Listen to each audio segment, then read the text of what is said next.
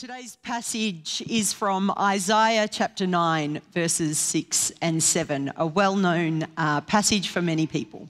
For to us a child is born, to us a son is given, and the government will be on his shoulders, and he will be called Wonderful Counselor, Mighty God, Everlasting Father, Prince of Peace. Of the greatness of his government and peace there will be no end. He will reign on David's throne and over his kingdom, establishing and upholding it with justice and righteousness from that time on and forever. The zeal of the Lord Almighty will accomplish this. So there are particular moments in history where when we hear about them, we remember exactly where we were when we heard it. I can remember exactly where I was. I was in a tiny apartment that I was renting in the first year of uni when my housemate told me that Princess Diana had died. I remember being in a large share house, which we intimately called the Cubby, a couple of years later when a friend of mine said to me that a plane had flown into a building in America.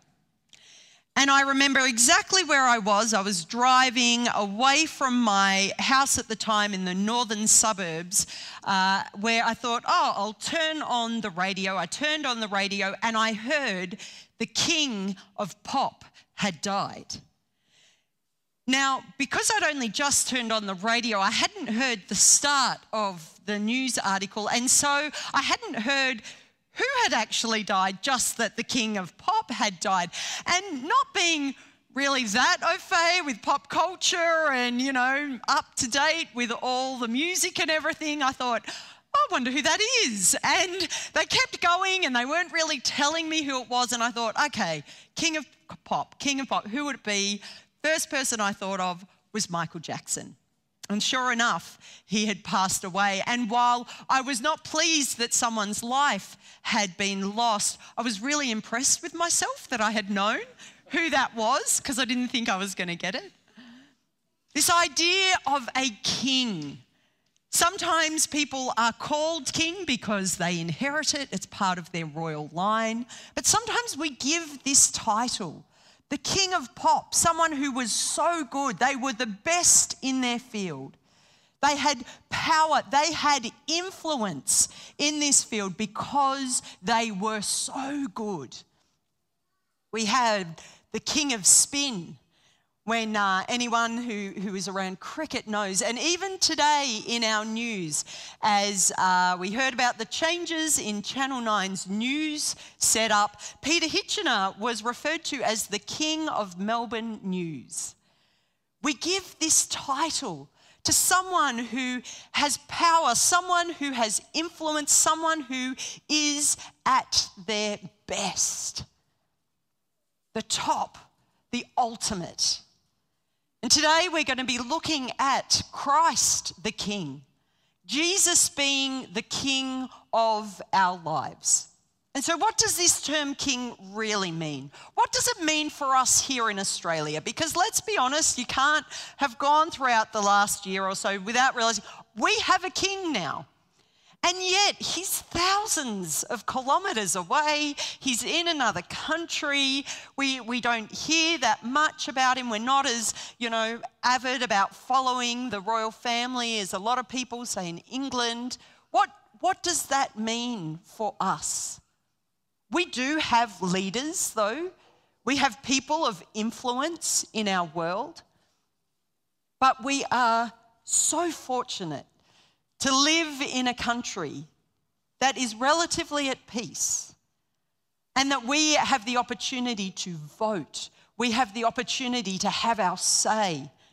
We can all have a voice in what we believe and what we think should happen. And so when we hear this prophecy that's given in Isaiah, that there will be someone who comes, the government will be on his shoulders. It gives us a little bit of an idea of, what does that mean for us? Because to have a bit more of an idea of the context that Isaiah was speaking into, it helps us to understand the importance of these words. You see, the king at the time had the power of life and death in their hands.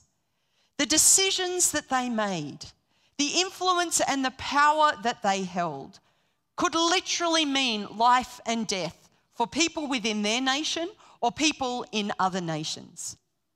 And while we don't necessarily see that here in Australia, we can even see that today in other countries.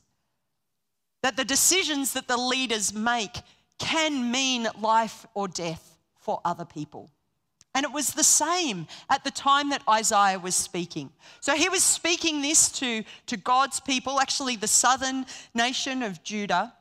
And they were at the point where, because of the decisions that they had made and that their leaders had made, they had turned from God and they had felt that God had turned from them.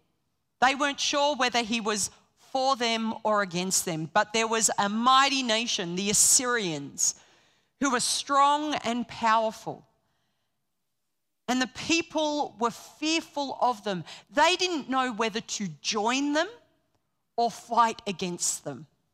And there were other nations that were trying to persuade them to join them so they could fight the Assyrians. They were at a point where leadership was so important to their future, to the people's future and what was going to happen. They were at a turning point, and what were they to do? You see, leaders can have an incredible influence. Patrick Miller, who speaks into one of a podcast, 10-Minute Bible Talks, this isn't a direct quote, but this is basically what he was saying. Every tyrant's greatest weapon is death. We see it in wars and arguments. The greatest threat someone can make is to take someone's life. This makes sense when we think of bullies, when we think of gangs, when we think of one country or territory taking over another. The greatest threat that they can have is to take someone's life. This is what the people were experiencing in the time where Isaiah was speaking into. And yet, what was his message to them? It wasn't a message of death and destruction. He says, but for to us a child is born. It wasn't death, it was speaking of a life, and a life that was going to make an impact, not just for them, but for all time. Of the greatness of his government and peace, there will be no end. This isn't something that's going to stop, it's going to end, it's going to keep on going. He will reign on David's throne and over his kingdom from that time on and forever. This is a message of hope. It's a message of something that is not just for the people there, but for all their generations to come. Can you hear the purpose and the hope and the possibility of what this new governor is going to bring, what this new leader is going to be? And so who is this new leader? What is he going to be like? What is going to happen? Now, these people at this time had to wait a couple of hundred years before they experienced or heard, no doubt from heaven, about Jesus Christ being born.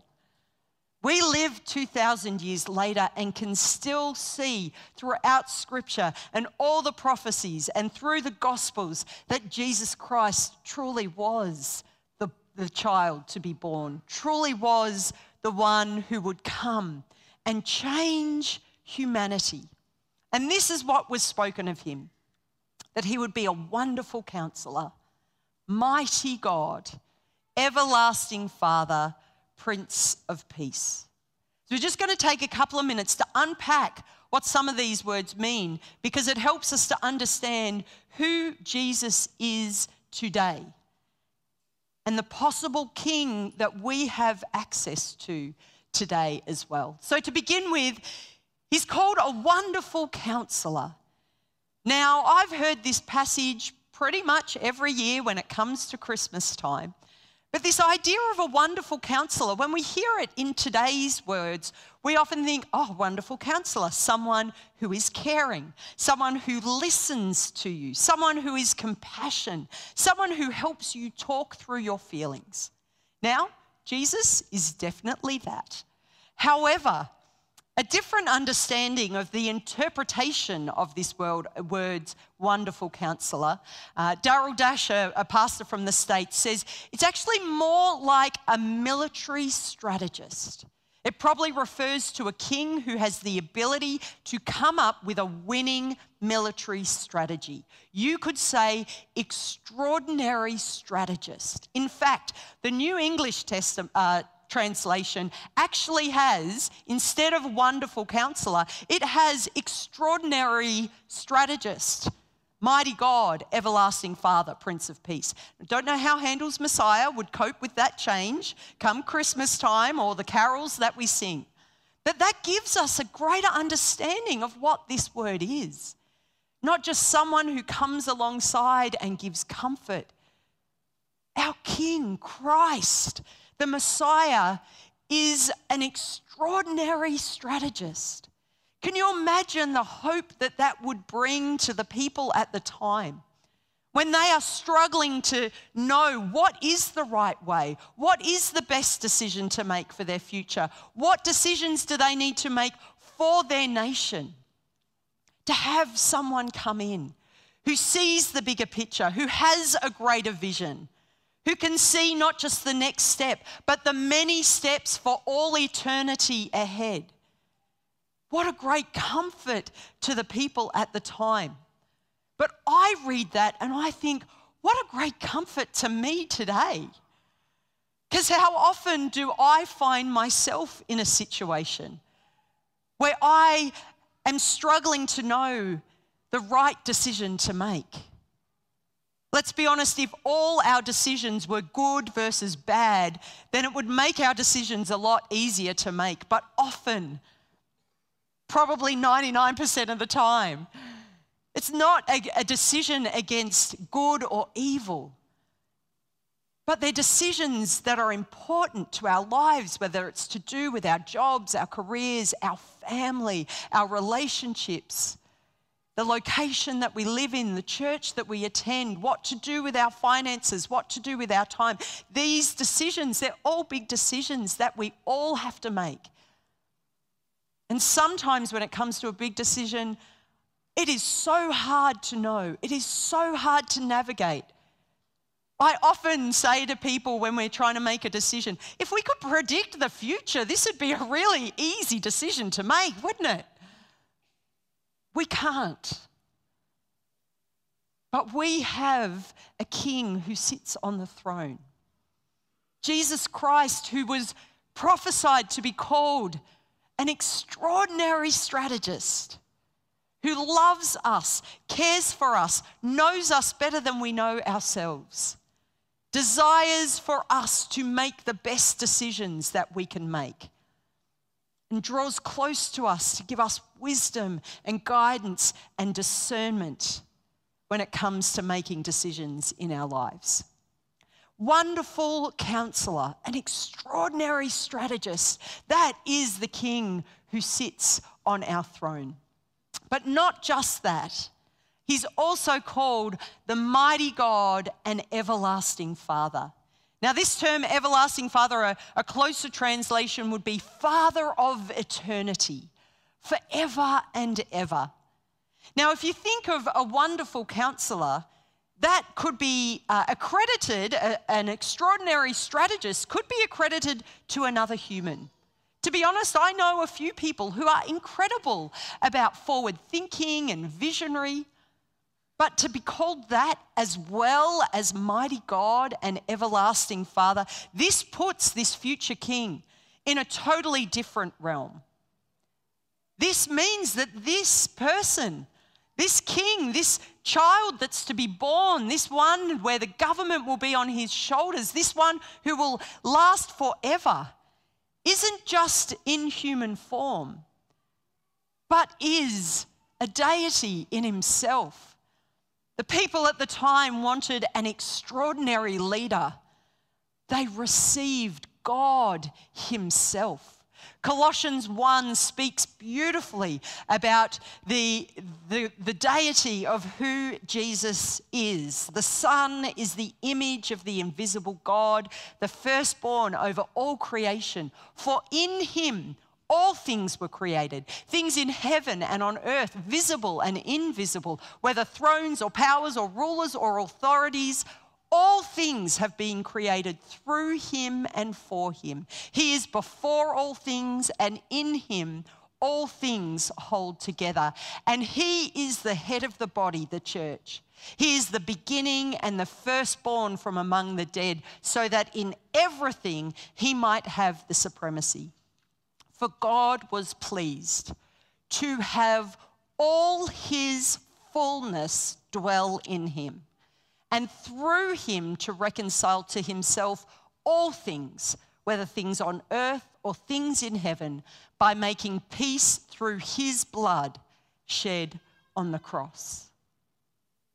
This is the King, Jesus Christ, who is still on the throne, who still desires to be the King of our lives today. He has not just an incredibly strategic mind, he has the fullness of God within him. What greater power do we need? What greater authority and incredible gifts and abilities do we need than God himself in our King? It reminds me of when a previous job that I had, I travelled quite a bit, and I went to a number of different countries, particularly developing countries. It was an aid organisation that I worked for. And there were two particular situations that I remember that I found myself in a situation that caused great fear and concern within me, and I really wasn't sure what the next couple of hours or the next couple of days would hold for me. The first situation where this happened, I wasn't on my own. My companion was our IT guy. Now, I have nothing against IT guys. However, to give you a bit of an understanding of the situation I was in, if he and I competed in an arm wrestle, I reckon I could have taken him. But not so much that, even more importantly, when I shared with him my concerns, my fears, how uncomfortable I was, when I highlighted the situation that we were in, he had no idea. He was totally oblivious to the situation that we were in and the decisions that we had to make. Now, the second time I was in a similar situation, again, I wasn't on my own, and my travel partner was actually the director of the department that I worked in. And when I shared with him my fears and my concerns about what was going on, he was so aware of it that he had already contacted a 24-hour international travel agent that he had access to. And he had assured me that if whatever happened, the organisation that we worked for, outside paying a ransom, would do anything that they could to help us and to get out of the situation we were in. And to give you a fair comparison, if I competed against him in an arm wrestle, I'd give him a run for his money, but I reckon he would have won. Can you imagine me in these situations, who I would rather be with? Can you kind of imagine the greater peace and assurance I had when I was side by side with someone who had power, someone who had authority, someone who had wisdom, someone who had travelled before and had the connections to help us make better decisions from that point on? That is like when we have the King of Kings and Lord of Lords over our life. That is what it's like when we acknowledge that Jesus Christ is the mighty God, the everlasting Father, and greater power than a travel agent and finances that he has within him. So that when we hit a time of crisis, when we come to grief and challenges, that we know we have access to a God who loved us so much that he gave up everything to be our King, not just when he was here on earth, but for all eternity. He is a wonderful counselor, an extraordinary strategist. He's a mighty God and an everlasting Father, and he is the Prince of Peace. Now, as I mentioned before, the greatest weapon of a tyrant is death. This is what people saw played out all the time in the time that Isaiah was speaking into. We hear about it and see it today. The greatest threat someone can make is to take someone's life. But it goes on, and Patrick Miller says, Jesus' greatest weapon was to forgive people's sins. And he did that by sacrificing himself and conquering death. And in doing so, he stole every tyrant's greatest weapon. He is not just a wonderful counselor, a mighty God, an everlasting Father. He is the Prince of Peace. When our world sets out to get power and control through death and destruction, Jesus came and he ruled and he exerted his power through grace and love and forgiveness. And instead of sacrificing someone else and other people experiencing death, he put himself on the cross. He allowed his own death so that death could be conquered and he could be on the throne forever and ever. That is the power of Christ the King. That is the power of a God who loves us, that he gave us Jesus so that he could be king over our lives. So that no matter what happens, what decisions we need to make, what happens in this world, the death and the destruction that we experience every day, we have someone on the throne who is greater and more powerful and leads with love and grace and forgiveness rather than the death and destruction that this world offers. And so my question for all of us today is, who is your King? Who is your King? You're able to tell who your King is, who has power over your life, who do you give your allegiance to? When it comes to making decisions in your life, whether it's around finances or career or family, whatever life choices you have to make, who is speaking into your life? Who are you listening to? Who are you asking for guidance and wisdom from? Because having a king in our lives, while it seems like a bit of a foreign concept to us here in Australia, it's actually a reality for every single person's life.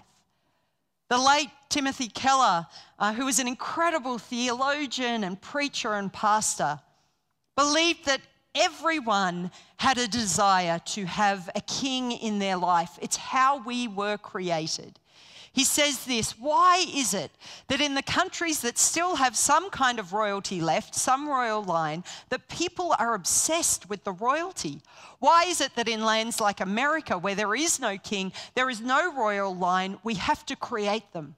So we take billionaires and we take athletes and we take media stars and we even take criminals and we turn them into kings. We crown them. They hold court. We adore them.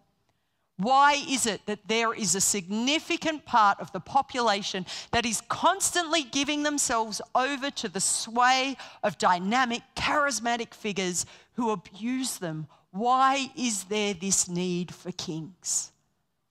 And he goes on to say that there is this need within each of us. We are born with it to adore and focus and give honor to someone. And if you are not giving that to Christ Jesus, if he is not the king in your life, then you can be sure that someone or something else is.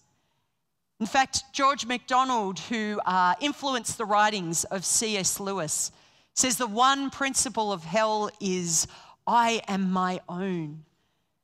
Meaning, if you're not giving allegiance to someone else, you are making yourself your king.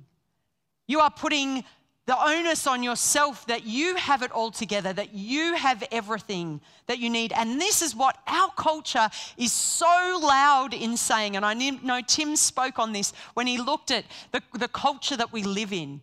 Treat yourself. We hear it all the time. It's on T-shirts. You do you. Believe in yourself. You can do anything that you want. And our culture is encouraging this idea. You can be your own king. You can be your own ruler. You have everything that it takes to make all the right decisions for yourself. But if you're anything like me and you can see how broken and fallen and misguided I can be and I can feel, I need someone so much greater than myself in my life to give me direction, to give me purpose, to give me hope. When we look around at the world that we live in, and there are beautiful and wonderful things and people in our world, but there is also hurt and grief and death and destruction. I know that this world needs something greater than me to be able to bring healing and wholeness, grace, love, forgiveness, and peace. And Jesus Christ offered himself, not just for you and for me, but for all mankind, for all humans, for all time, to be our King. And when he is the king of our life, we can see it in the decisions that we make. We can see it in the peace that we have in our lives, even when our world is in chaos. We have access to a wonderful counselor, an extraordinary strategist, the mighty God and everlasting Father, the fullness of him himself, and a Prince of Peace, who desires not for death and destruction, but for love and compassion and grace and peace to reign in our lives when we put Jesus Christ on the throne of our lives. Will you stand with me as I finish and we pray?